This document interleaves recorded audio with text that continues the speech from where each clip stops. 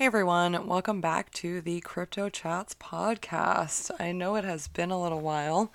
I just want to explain real quick why I took a little break from making these episodes. So a lot of you know that for the entirety of the summer, all of summer 2021, I had two jobs and I had almost no days off for the whole summer. So your girl was real tired. I had barely any free time, and the little bits of free time I did have, I did entirely pour into my other podcast, which, if you're not familiar, you should check it out. It is called the Manic Pixie Dream Ghouls podcast. It is myself and Sarah Cooper of the American Snallygaster Museum. And it is a lot more chaotic than Crypto Chats is. That is for sure. I feel like that's an understatement. Maybe the understatement of the year. But anyway, so between my two jobs, I just, I was really tired. I didn't have a lot of extra time. So I figured that it might be a little bit easier to put this show on the back burner for a little so I could really focus on some of my other stuff. We also did some really cool events. If you guys remember, back in August, we had Cryptid Bash put on by the wonderful Moth Boys. That one was really fun. It was a really good time to go and see everybody. I got to visit West Virginia for the first time in my life.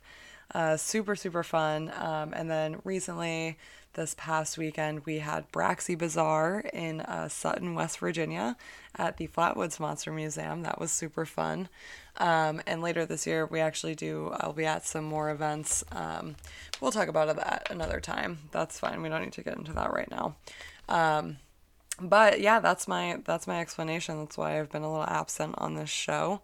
But I'm hoping now to kind of bring it back a little bit if everyone is cool with that. I'm going to take the silence, the fact that nobody can answer me, as a yeah, we're cool with it. So I guess without further ado, let's get into this new episode. So this week we are going to talk about the Tuscumbia space penguins. I don't know if I said that word right. I'm doing my best. It's a place in Missouri, Tuscumbia. I think that's right. I don't know. We'll find out. And basically, what we got here is that in the winter of 1967, an old farmer witnessed these weird little creatures, these weird little, what he described as space penguins, little green boys running around in his field. So let's jump into it. So February 14th, 1967, if you're familiar, that is Valentine's Day, the most romantic day to see a space penguin. 64-year-old Claude Edwards woke up and bundled himself up to start his day attending to his duties on his farm. Edwards was a no-nonsense kind of guy who did not believe in UFOs or aliens until he walked out onto his land to find a UFO sitting in his field. He stated that the only reason he ended up seeing the UFO was because when he walked out into his fields, he noticed that all of his cattle were staring off in the same direction, which is pretty weird. I mean, I feel like we've all seen a field of cows, and they usually don't do that. So he said, something's a little bit off about this. And, lo and behold, he looks in their direction and sees this UFO. He followed their stairs to see a massive grayish-green mushroom-like object in the field next to his barn. This is my favorite part about this entire encounter story, because without taking his eyes off of the UFO, this man went over and put down his feed bucket and latched up his barn and was like, no way, not today. These aliens are not getting into my barn today. He made a point to go over and just seal up this barn to be like, no, that's my space. You're not welcome in here. All while staring at the UFO. I think that's pretty sick. Good for him. So after he latched up the door, made it a point to, keep the UFOs out of his barn, he started to walk a little bit closer, in which he noticed a bunch of tiny, weird creatures just kind of swarming underneath the craft, just kind of hanging out, vibing all together underneath this weird mushroom-looking craft. Edwards estimated about 70 feet in between himself and the creatures, filled with 2 wire fences and a herd of upset cows. So, and at this point, this man is pissed. He is not happy about the fact that these creatures are not only trespassing on his land, but they also scared his cows. He's real upset about his cows being, freaked out by these little tiny alien men. And so he decided he was going to make his way towards the aliens and potentially do something about it. As he reached the second gate, the beings that were sitting underneath this craft started to become a little bit more clear to him. He described them as being around 3 feet tall, with gray-green skin, a similar color to that of the ship. He said that they either had no hands or that their arms moved too fast to make out any appendages, and he wasn't really sure, which I think is a very neat detail. I think that's super interesting. So these guys either have no hands, just little nubbies, or they were just vibing so hard that he could not even tell if they had hands or not. They're just flailing around doing the damn thing. So much so that he wasn't sure if they had hands. He was also unsure if they had large dark eyes or were wearing goggles, or if the dark protrusions where the nose and mouth would be were features natural to them, or some kind of breathing apparatus. So that's interesting. Like, he described almost like a goggle-like appearance in the eyes, and then a weird protrusions of the nose and mouth that almost could have been a breathing apparatus. Now, mind you, this man, if I had to guess, I didn't have an exact measurement, but if I had to guess, I would say he's probably anywhere from like 45 to 30 feet away at this point still, so still a little bit far, still a little hard to make out. And I'm sure his brain was going a million miles a minute trying to figure out what the hell he was looking at. So that's really interesting to me. I wish he had gotten a closer look, a more detailed description of this space, because that's really neat to me, but it is what it is. So anyway, he watched the creatures for a little while, deciding they resembled little green penguins with no necks, and eventually decided to be done with them. So he looked at them and said, those are penguins. That's definitively, those are space penguins. And you know what? I've had it with these damn space penguins. And that's fair. That's a fair statement. That's a fair place to reach in that moment. So Edwards does what I feel like most of us would do in this situation. Maybe not in the same style, but at least a similar move.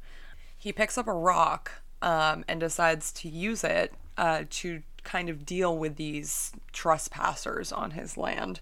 His entire intention behind picking up the rocks was to hopefully damage the craft enough that it wouldn't be able to take off, and he would be able to kind of go over there and really understand what was going on.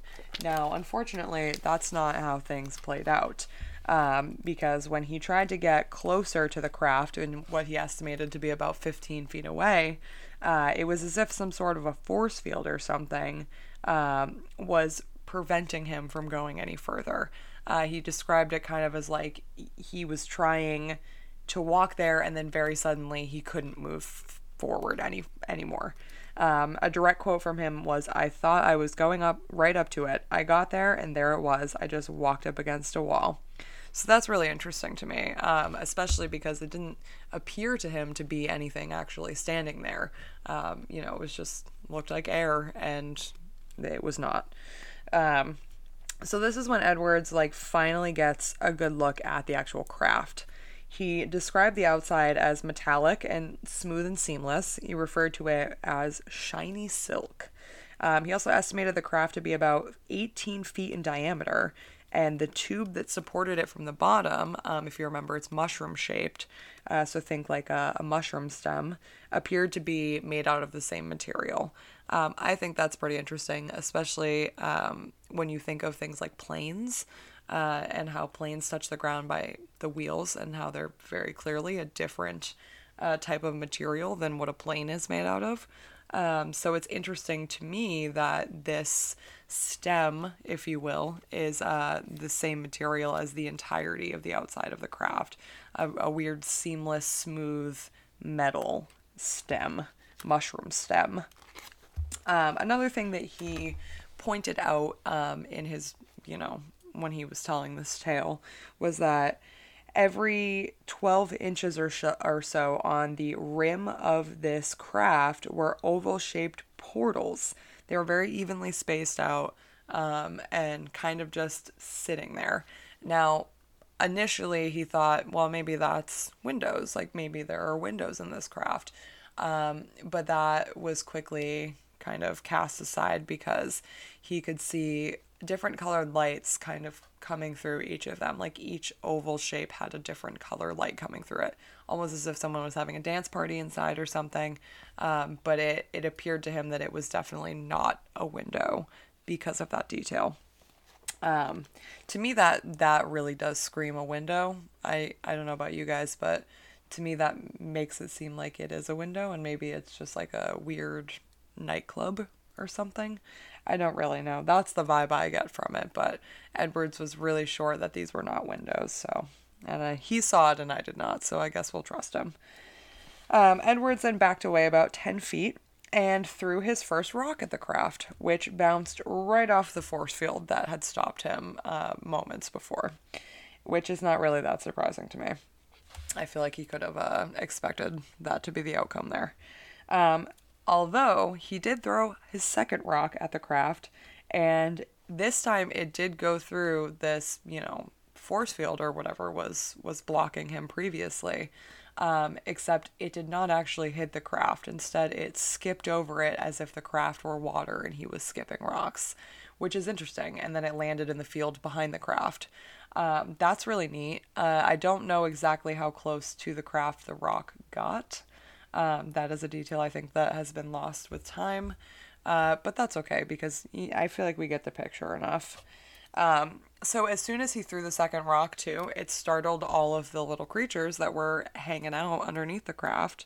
They were very off-put by these rocks being thrown at them, which I think is fair. I think we're all pretty off-put by rocks being thrown at us.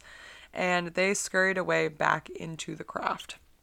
Now, after they scurried back in there, the craft started to move a little bit. Edwards kind of planted his feet, stayed where he was, and the craft did a little lurchy moment. It lurched at him twice, and then eventually it lurched a third time, but in a weirder way where it kind of took off and disappeared into the sky from there. And that was it. No one saw it again. What is interesting though is that this story is very similar to something that happened in 1971. And if you remember, this one comes from 1967. So it's just, a handful of years later that a pair of Finnish lumberjacks reported a very similar creature being seen.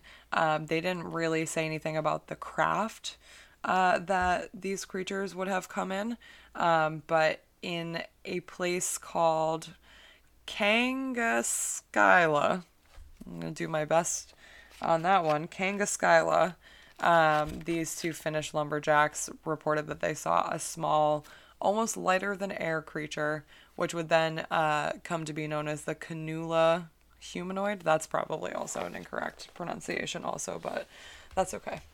And they described this creature as being clad in green colored protective suit, similar to the creatures that Edwards saw, assuming that the things that Edwards saw were even wearing clothing that could have just been their skin. So that's interesting. I couldn't find anything else about, what happened after that, any more sightings. So for now, I guess we just have these two instances of these little space penguins, these little green space penguins vibing out in the winter. That's a detail I forgot to add about the Finnish lumberjacks. Yeah, they saw that in the winter. I think these green space penguins just, penguins like the cold, so it makes sense that a space penguin would also like the cold. And yeah, truthfully, a space penguin it really does it for me. I really like it. Very cute, and I hope that they're wearing goggles. I think goggles on a space penguin would be adorable. That's what I got for you guys.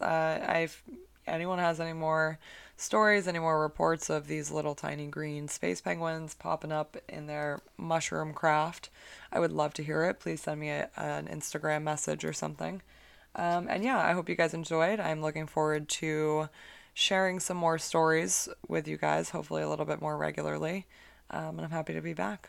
So I will see you guys next week. Thank you so much. Bye.